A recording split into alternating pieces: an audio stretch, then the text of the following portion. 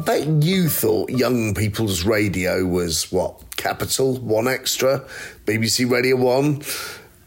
I wanted to tell you about somebody else in that space, Wizard Radio. They've been around for a little while now, but slowly they're building into quite a phenomenon. This week's guest is James Gilmore. He set up Wizard Radio and he still presents a show on it. I'd ask you to listen in for the next 35 minutes or so as we speak to James Gilmore from Wizard Radio about his background, about his work, and then we ask him for his rocket fuel.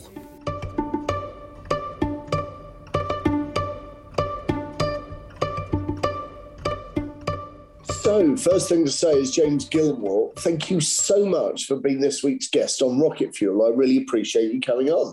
My pleasure. Thanks for having me. No worries at all. James, for the benefit of the listener, you and I have spoken a few times over the years. We've met a few times. Bring to life your journey for us, because it started early, right? So yeah. tell us about your journey and tell us about the beginnings of the idea for Wizard Radio. Yeah, so my journey starts 11 years ago. So I was, just to kind of paint the picture, a very bored child in year 7 of secondary school. And basically at my secondary school, a few things were happening. The first thing is that every single Friday after school, me and my friends and a huge group of people would go to Starbucks and just hang out there for 2 hours. Good place to hang out.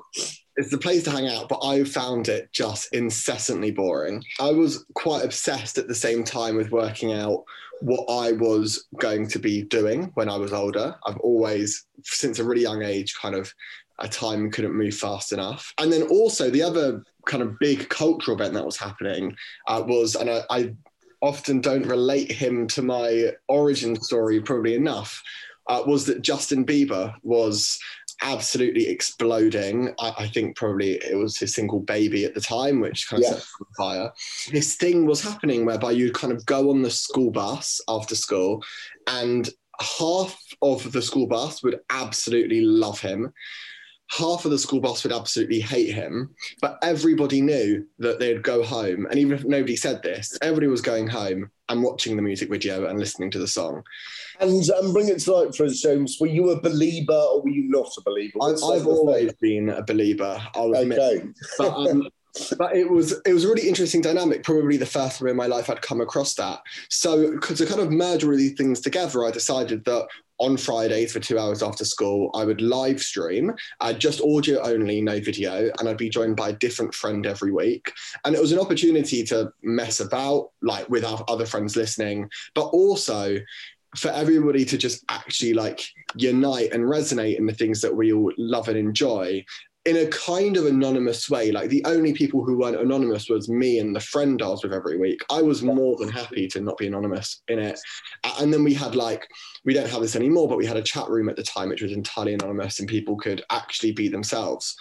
And I always say the joke that every week I'd be joined by a different friend, and after about 4 weeks I ran out of friends. But once I cycled through my friends, I started having their friends on, and then friends of friends and friends of friends and friends.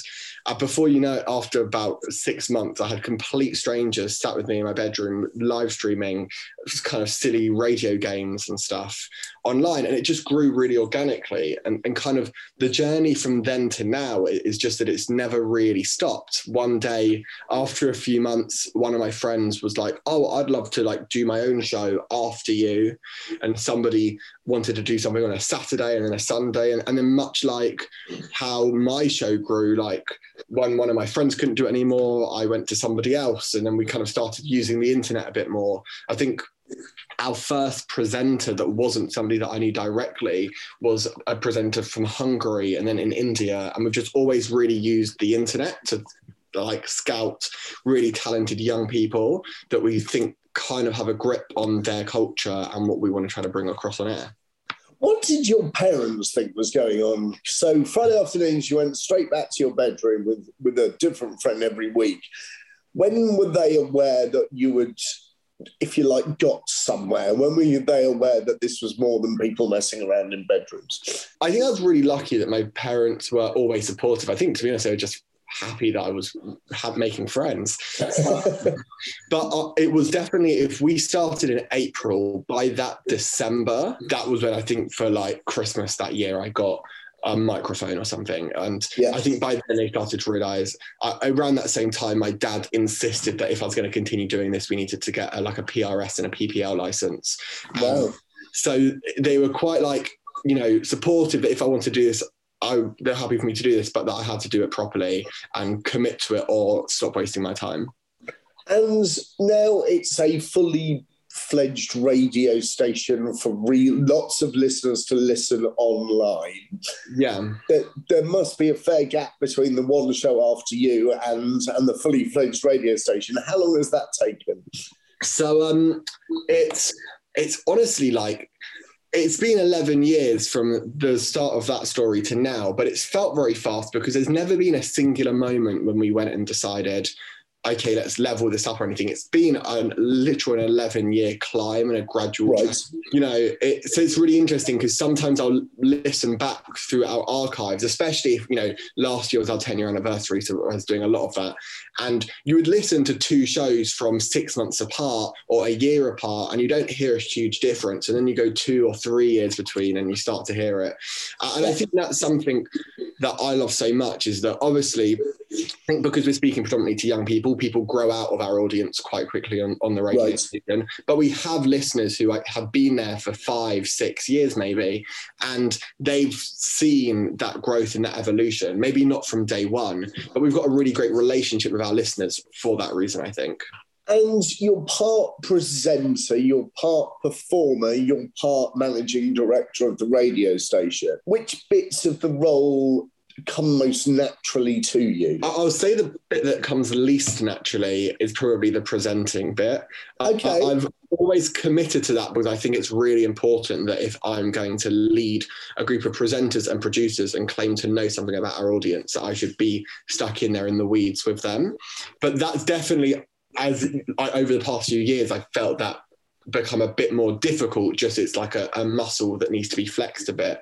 The bit that comes most naturally is probably the bossing people around as a managing director part. That is probably the reason I lose the most hair as well. But it's the bit that, I think because we're ultimately just a group of like-minded people with the same goal, and that goal's always come from me. It's quite but I think people sign up to work with us for a specific reason. Yeah. So you mentioned the bossing people about. How are you as a manager, and how do you like to be managed? I think I probably answered both of those questions the same way. I like to think that I give people space, and that's definitely what I like. But I like to call it space with direction. We need everybody pointed towards the same North Star, and I like to make sure that I'm always present. So I try to I like to have tried to have spoken to everybody once a fortnight at least, or once a week, if that's possible. But I'm not necessarily going to be the person who's there overseeing or everything. But, I like to think I cycle through our talent roster so that everybody every few weeks feels like they've had some time and some focus. Have you a mentor, or have you ever mentored anybody else? I've had loads of mentors. We've got some really great partners who work with us at Wizard Radio who've mentored me, and especially kind of over the past 5 years, I've had an amazing amount of support. Have I mentored anybody? I don't think purposefully. I think there have been people that maybe like I felt a commonality with, but I've identified that they're maybe slightly further behind on their journey than I am on mine. But I don't think I've ever gone out of my way to do that yet. I think I'm still feel like I'm working out what the hell I'm doing. When you listen to Wizard Radio, you mentioned that for your 10-year anniversary, you listened back to some bits. How much innovation is there in the role, and how much importance is it been an iterative process? Do you like to shake stuff up, or would you rather gradually move? It's interesting because I think we never, in kind of linking to what I was saying before, I think we never stop changing. That's how I look at it. We are, although we tend to make changes in seasons, I think we definitely have times of the year when listeners will see much broader changes. The second one set of changes is finished, we're starting on the next. And I'm always looking. I think it's kind of our role as a youth media company to be 3 steps ahead of the listener. By the time the listener thinks something is stale, that's when it's too late, as far as I'm concerned. So we have to make those decisions before our listeners are thinking about it, and kind of be our own harshest critic. We can't really afford to, like, for it something to feel old on air and then us to start moving on it. Do you have your eye on other projects? Let's use the term and phrase side hustles or passion projects. Was Wizard Radio quite enough for you? I mean, yes and yes.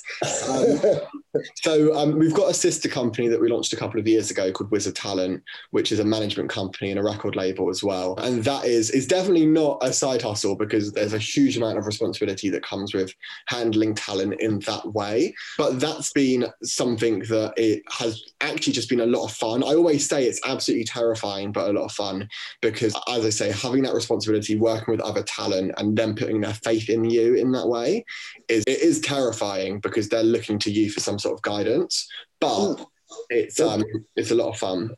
I was just going to say, in terms of the talent, and indeed in terms of the people at Wizard Radio, what qualities do you look for in the people around you? Is there a commonality? Does everybody bring something different to the output? How does that work?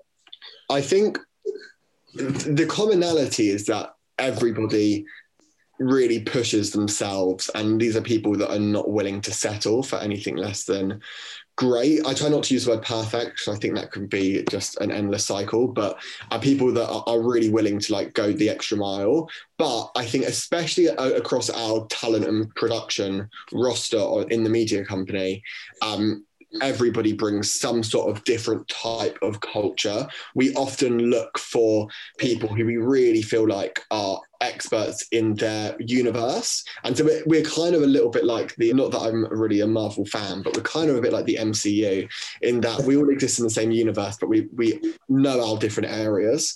And that basically enables us to talk to a hugely diverse audience really authentically. And oftentimes, to talk about how I interact with our team, I'm oftentimes talking to our presenters and asking them, like, what should I be knowing?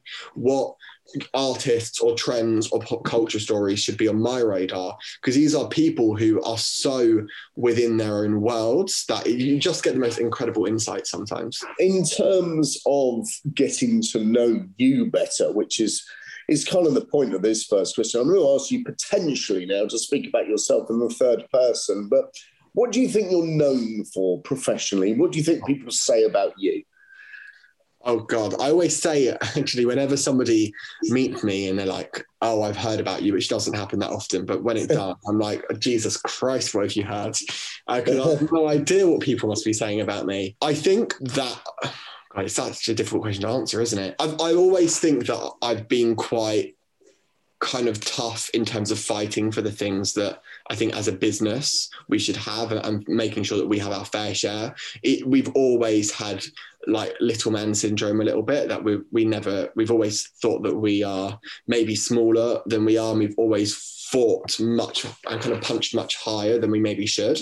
I think that's probably the thing is that I've always been a bit of a fighter in that way. It's funny, the word in my head, James, having got to know you briefly over the years, would be energy. I think if you combine energy with an underpinning of spirited, which is what I think you've said, which sounds like a word teachers use on school reports to tell people to stop talking. Yeah. But yeah, energy and spirited. Do you quite like being that puppy dog yapping at people's ankles? Is there something to be said for that position?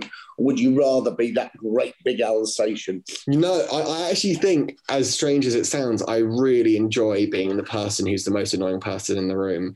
I definitely think that I've never entered like media entertainment to be the most liked person. I've always been there because as a business, we've always had a vision, and I feel like I'm the one to fight for that. But I've never, I don't think, genuinely entered a situation whereby the goal was for me to leave being liked. If that's a side effect, then that's great, but it's definitely not goal number one.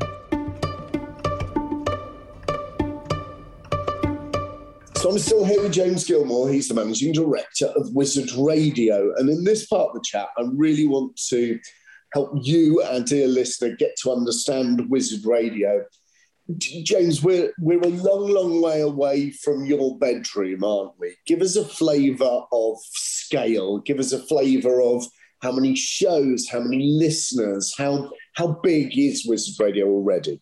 Yeah, it's quite funny you say that because obviously due to the pandemic, I'm literally sat in the chair that I have been sitting in for 11 years. So Wizard Radio Media today, we kind of work as a two-pronged business. I always like to look at it.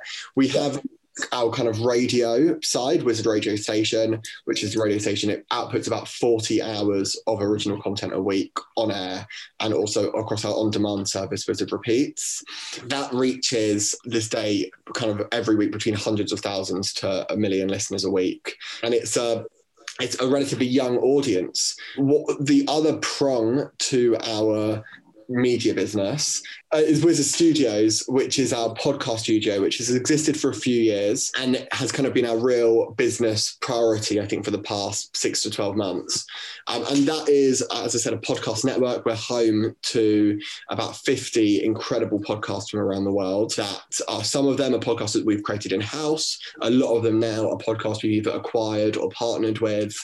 And it's a part of the business that I'm really proud of because it's, from a media perspective, one of the only parts of the business that we actually sat down one day and said, we really want to have, like, we want to create this versus the kind of organic process of growing the media company. It's proven to me that maybe we do actually know what we're doing because we were able to actually put our minds to starting something and doing it from scratch within the past 5 years. You've mentioned podcasts, and I did want to talk to you about podcasts. So let's do that now. It's a curious one, isn't it? Because we're probably on about the third podcast renaissance. I think you kind of look at the Ricky Gervais, probably This American Life. And then the third one is, frankly, what changed was money. People can now generate decent revenue from podcasts. Why do you think they seem so hot right now? Is it purely because Spotify can make more money than they can from music, or am I being too cynical? No, I mean, there's definitely a big business reason behind it. I think because I think the things that often become biggest are what's the phrase? It's like the unknown knowns or whatever it is. Everybody has known about podcasting forever and ever and ever, so it isn't a foreign thing. The idea of listening to somebody talk for an hour, people are used to that. They used to listen to the radio, they used to listen to talk radio or watching TV, where it's as intimate an experience, I think. So it's not like a brand new thing that people have to get used to, but it's massively suits the kind of on-demand lifestyle that people want to live nowadays. This kind of where my difference of thought tends to be from the business perspective. I think a lot of people look at podcasting as an extension of radio, and actually I see podcasting as a very, very different thing. I think that the way you have to operate podcasting is actually worlds apart from operating radio. You've got me on a sweet spot. People hear radio, people listen to podcasts. I know that's a lazy turn of phrase, but is that how you broadly separate them? It's a different experience. It's a different experience, and I think that sometimes we actually damage ourselves when we associate ourselves to things that people have preconceived notions about. Yeah. I've always said there is definitely a limit to the amount of people who are willing to listen to a linear broadcasting platform like Wizard Radio Station. I think the limit on people who are willing to listen to podcasting is much higher. So I actually think that if we present ourselves as essentially on-demand radio and podcasting, we're potentially only appealing to people who would listen to radio, whereas there are particularly young audiences who are willing to watch a Netflix series without any ad breaks for an hour an episode, whereby that is the thing they are doing for that hour. And actually, I see podcasting as much more like that. It's fascinating. So the narrative structure needs to be different to radio. The output. Give us a flavour of some of the podcasts that you're working with that are part of your network. Yeah, well, I mean, we've got so many. I like to think the uniting factor of our podcast slates are really interesting or funny, or sometimes interesting and funny people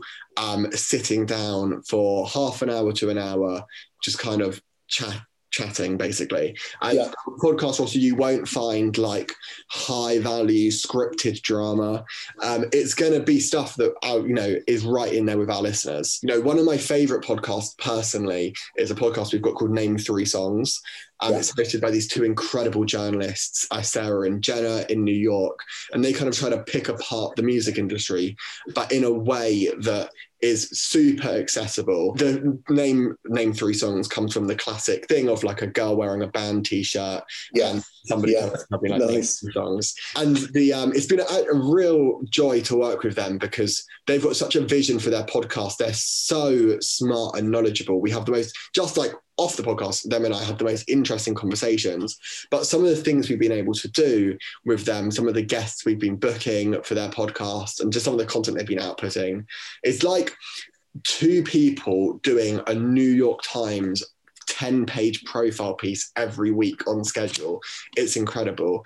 On the flip side of it, another one I love mentioning also, which is like worlds apart, is one of our podcasts, Watching the Throne, which is also a music podcast. It's a Kanye West fan podcast that even Kanye follows them on Twitter. It's like a whole world in itself. And that's hosted by 2 guys, Chris and Travis, who are also journalists for Forbes.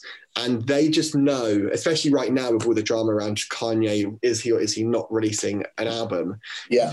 2 guys know everything there is to know about Kanye and the surrounding culture, but still manage to kind of, I think, keep quite a level head on it and like know where maybe things are right and things are wrong, which is quite a unique caricature. The other one I just have to give a notable shout out as well, and there's so many that I'm missing out here obviously, is a podcast called The AA Meeting, which we've recently partnered with. They're based in Australia, and they are, I'd say, the first podcast where I look at the title of the episodes and I go, I cannot repeat these out loud because it's so hilariously explicit. But I think that what's so great about them is that they're really not in it for, it's not shock value, is they are talking about relatable, in this case, female experiences that we're seeing how it resonates with people, how their kind of raw honesty is. And it's just incredible. When you look at any audio product, I mean, let's get back to the mothership, if you like. Let's get back to Wizard Radio. There are kind of 3 interested parties. There's the host, i.e. Wizard Radio, there's the listener, and then there are brands.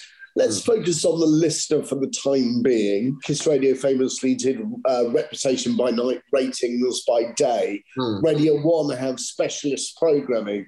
No disrespect at all, but your bedroom and Justin Bieber doesn't sound that cool. Do you have an edge at Wizard Radio, or is it all bubblegum pop? What does it sound like? I often say that I don't know many people who would listen to Wizard Radio for more than 2 shows in a row, because there's a huge diversity of content on air. And that's totally fine, because we're really purposeful in our scheduling. I much like, I think maybe people after watching 3 hours of Netflix might need a break. Yeah, I think we're very much the same. The first thing I'll say is, I don't think we've ever tried to be cool. I don't think we've ever tried to have an edge. I actually think that's one of the things that makes us, is that oftentimes, like across youth media, brands or publishers try to speak to young people as if it's like a monoculture of everybody into hip hop and like wearing really expensive new trainers. Actually, that is a part of youth culture. It's obviously not the whole thing. And whilst we absolutely do have shows that speak to that, we've got a great specialist lineup in the evenings as well. Actually, the bulk of our content, I think, is speaking to the rest. It's speaking to people who maybe it is pop. What pop means today is a very broad thing from what it meant when it started. But it's just like really real and relatable. And I think that's why it works, is we've never tried to be anything we're not. I can absolutely not come out here and claim that I'm an ounce of cool, and I don't think we tried to be. So if I listen to Wizard Radio, and I have, and if I listen to Radio 1, and if I listen to Kiss, what would I know that I was listening to Wizard Radio? What would define the sound? I definitely think, I mean, you'd get much more talking. Most of our shows are about 50-50. Okay. Some even more. Some of our shows are about 90% talk, 10% music. Others of our shows are about 90% music, 10% talk. But the average Wizard Radio show is a pretty even split between music and talk. I like to think of it much more as like a long YouTube vlog, but instead of the ad breaks, you get a song. on the majority of our programming. So it's a much more intimate experience. A lot of our listeners, we find, it's an engaged experience. So they're probably listening to us, maybe whilst WhatsApping, maybe whilst Instagramming, but also whilst engaging with us on another platform. I see. And Wizard Radio as a brand, you must have been asked over the years to do Wizard Radio Live. You must have been asked to do a Wizard Radio notebook. I'm being silly to make a point. What defines the brand? Is it stuff you do or stuff you don't do? And have you ever been dragged along on a brand extension too far? We have attempted to do Wizard Radio Live, which was literally its name, this was early on, probably about 8 years ago. It was an absolute disaster because our headline artist, who I won't name, was on the front page of The Sun for some activity about 4 weeks before the event. They were popular then, but obscure now. So, we've definitely gone down that path. I think Wizard Radio, it is a mixture, obviously, of what we do and we don't do. I think what we don't do is try to jump on a bandwagon or try to be anything that doesn't feel like authentically us to our audience or authentically the presenter that is speaking to the audience. But what we definitely do is experiment and test, and we give ourselves a lot of leeway for that, so that if we get it wrong, we'll hold our hands up and pull something quite quickly. But I always say that as a business, we like to lean more on trying than not trying. If there's ever a decision when we're kind of 50-50, we'll lean with let's give it a go and see how it goes. Because I'll be the first person to admit that I do absolutely not know what's going to be successful, what's going to work and what isn't. Do you listen to the competition? Does someone in the office have Kiss on to find out what they're up to? And do you ever react to what the competition are doing, or is it more knowing what you're up to? I definitely listen to the competition, not necessarily as the competition, just, as somebody who has friends and colleagues and stuff who work there. I think, fortunately for us, we're very rarely playing a game of catch up. Actually, what we're seeing, I think, happen at a lot of other broadcasting kind of organizations is that they're moving more into the sort of stuff we've been doing. You're seeing a station like Kiss, just as an example, launch an evening show now on the weekends that is very talk led. Equally, I think Radio 1 is what is, it's that constant struggle, isn't it, between how much personality you let flow and how much music you play. I think that's a game and a challenge that we're all facing simultaneously.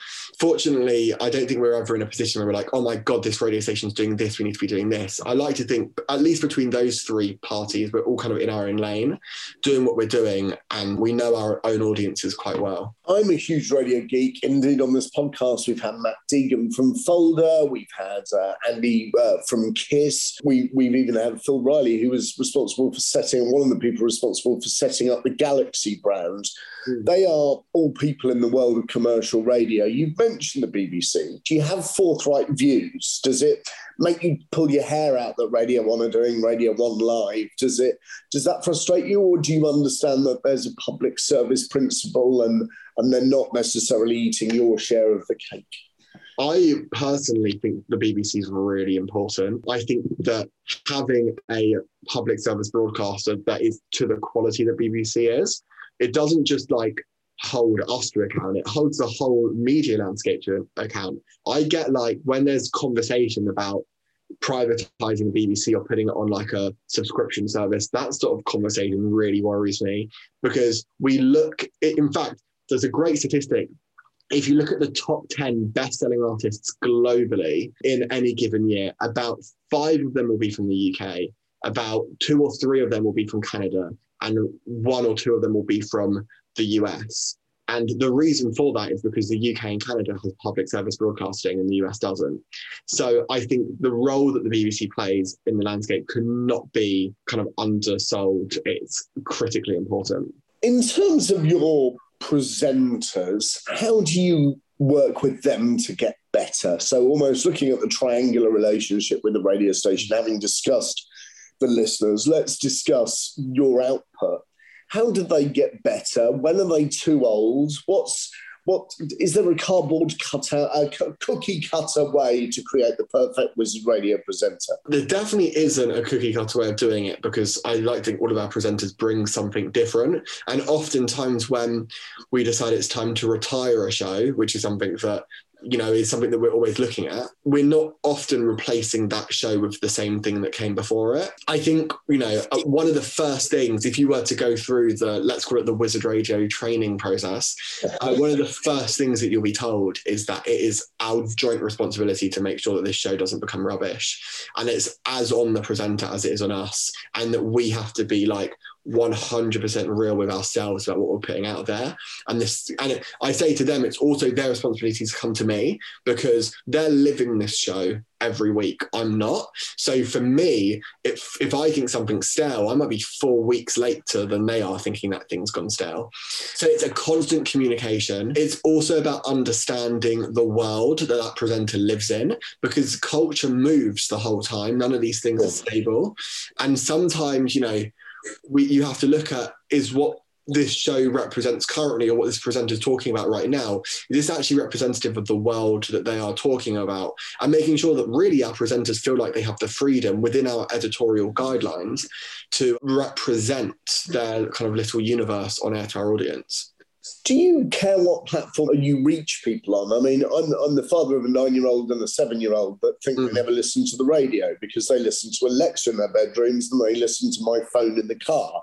Radio for them it doesn't necessarily mean anything. I think there was a piece of research that we did once when we were talking to teenagers, and 60% said they didn't listen to the radio, but 65% said they identified with Radio 1. So the word radio, do you reach them differently on social, on downloads, and does that change the manner of communication? Do I care? Yes and no. We kind of have a bit of a funnel into our business through social, radio, on-demand, web content, podcasting.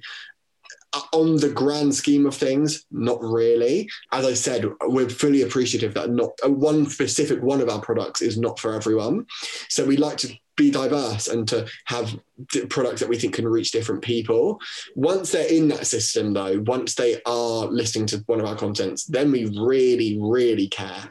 And actually, a lot of our work in kind of a portion of our business that we call growth strategy, that's all looking at how we grow what's already there, how we kind of super serve our audience, how we build those communities rather than starting new things. And that kind of growth strategy part of the business is genuinely about 70% of the work we do on any given day. Okay, so that leads me on to my next question, which is the third part of this triangular relationship. Let's talk brands. Wizard Radio is ad funded broadly. That's your one revenue stream. Are there others that I haven't considered?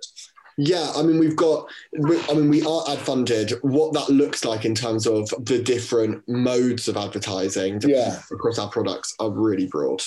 So it could be a 30-second ad, it could be live presenter reads, or it could even be brand-funded programming. All three of those work for you currently, correct? Yeah, and even something that we've been doing, especially since the start of the pandemic last year, is, you know, we've got this incredible production pipeline where we have, you know, across the whole business, over 100 hours of original content across podcasting and radio. And we've realized that, like, just like how Amazon started monetizing their warehouses, actually there's capacity there. So we've also, without kind of like openly advertising it, we've been working with brands on production now as well.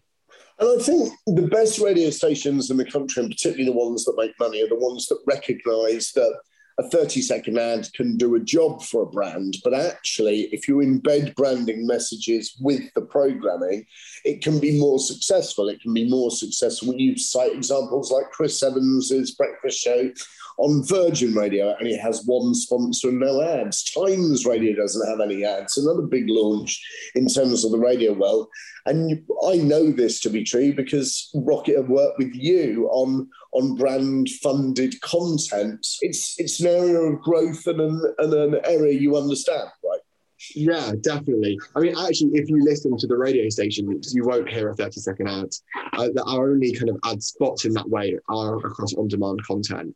So all of our on-air content is our brand integrations as we look at it. And I think we've been really lucky with the partners we've been able to work with, including yourselves at Rocket, because on the whole, there have definitely been other experiences, but on the whole, we've been fortunate enough to work with brands who really understand that we understand our audience, and a lot of trust and faith has been put in us, which kind of lets us do our thing.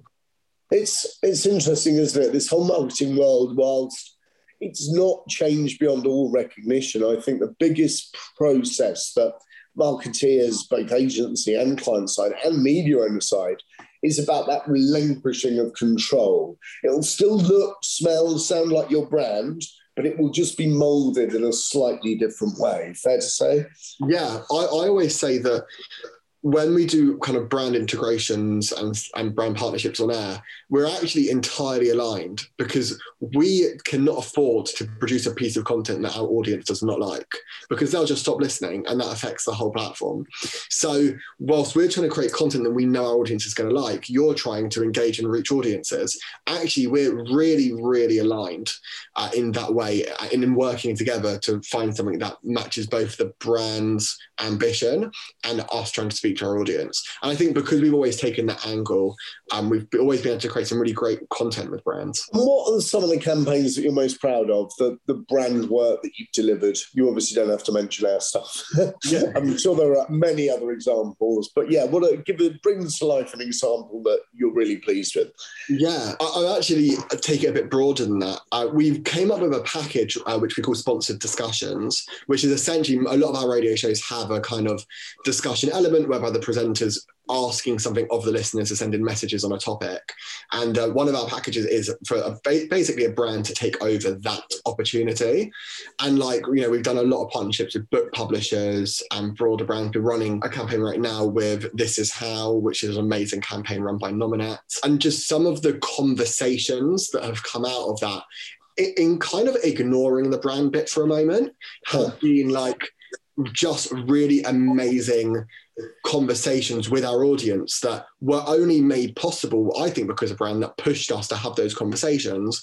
And then we've seen really great results for the brands, because it will show to our audience that, wow, this brand clearly really knows and understands what we're all about. The final question in this section, I don't necessarily wish to end on a negative, but I'm sure you will reframe it as a learning outcome and not a failure. What mistakes have Wizard Radio made, James? I think all of our mistakes have only ever been in just doing things that weren't truly us. A long time ago. A lot of these happened, I think, in our early years, where maybe we weren't as focused on our goal.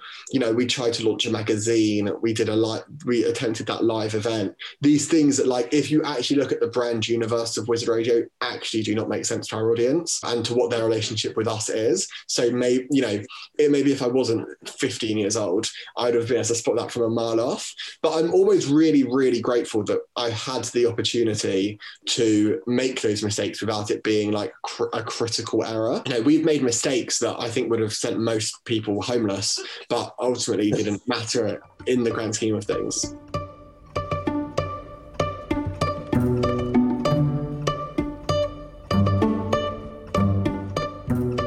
So still here with James Gilmore, Managing Director of Wizard Radio. We've got to know James. We now know a bit more about him. We've got to know his business. You should now be thinking about Wizard Radio if you want to reach that youth audience. We're now going into the rocket fuel section of the chat. Some actionable insights, some key takeaways for our audience. James, first thing, what do you know about young people and what's important to young people?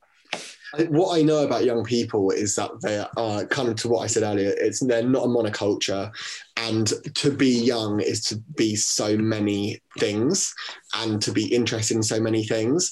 What we know is important to them is that when you are, especially when you're a teenager, everything is heightened, and a lot of people forget that really quickly. And we're seeing this a lot across social media now. Like, being a teenager is a highly emotional experience, whether that is outwardly emotional or inwardly emotional, and that you have to respect that as a publisher, and that you have to, if you're smart, I think you'll have conversations that empower listeners in that way. What do you think will change about the way young people behave? What do you see are those behaviour traits, and how are they moving on? I think everything is faster, quicker, when they want it, how they want it. And it's our job as a publisher to be there where they expect us to be, and no longer to expect them necessarily to come to us. But also with that, I think what's changing is that there's no necessarily one through line anymore to everybody, and that actually across marketing, you're going to have to do lots and lots of different things to reach an audience that maybe you used to be able to do one thing to reach. Because, there are teenagers today who, a large portion of which have largely rejected social media, which is like so against the narrative. So I think we're going to just see more of that. I think we are in and increasingly entering a stage of culture whereby everything and everybody is scattered and everything feels super served. Who gets it right when talking to young people, and who gets it wrong? I think, to a brand that you brought up earlier, I think Kiss I've been so impressed. I'm obviously, kind of for transparency, we have a client in our talent business who is a presenter on Kiss, but I feel like I've kind of, for that reason, had a front row seat to what they've done. And taking that brand from where it was when my relationship with Kiss first started to Rebecca, who's the new kind of head there. And genuinely, I think the really courageous steps she's taken a lot of big risks. Huge, yeah. And I think that it's just been really, really smart. So I think they're, not to bring up a competitor, but I genuinely it sounds more genuine that you are bringing up a competitor. And particularly, they changed the breakfast show twice since Ricky and Melvin, I think. Yeah.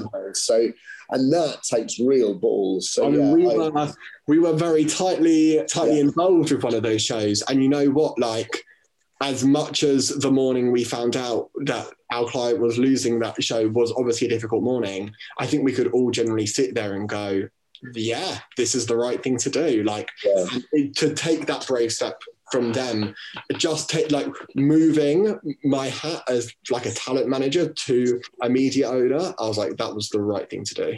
Yeah, I'd agree there on everything. Finally then, James, give us one takeaway from everyone listening, either from some of the things that we've been talking about, or if my questions have been rubbish and you want to mention something else.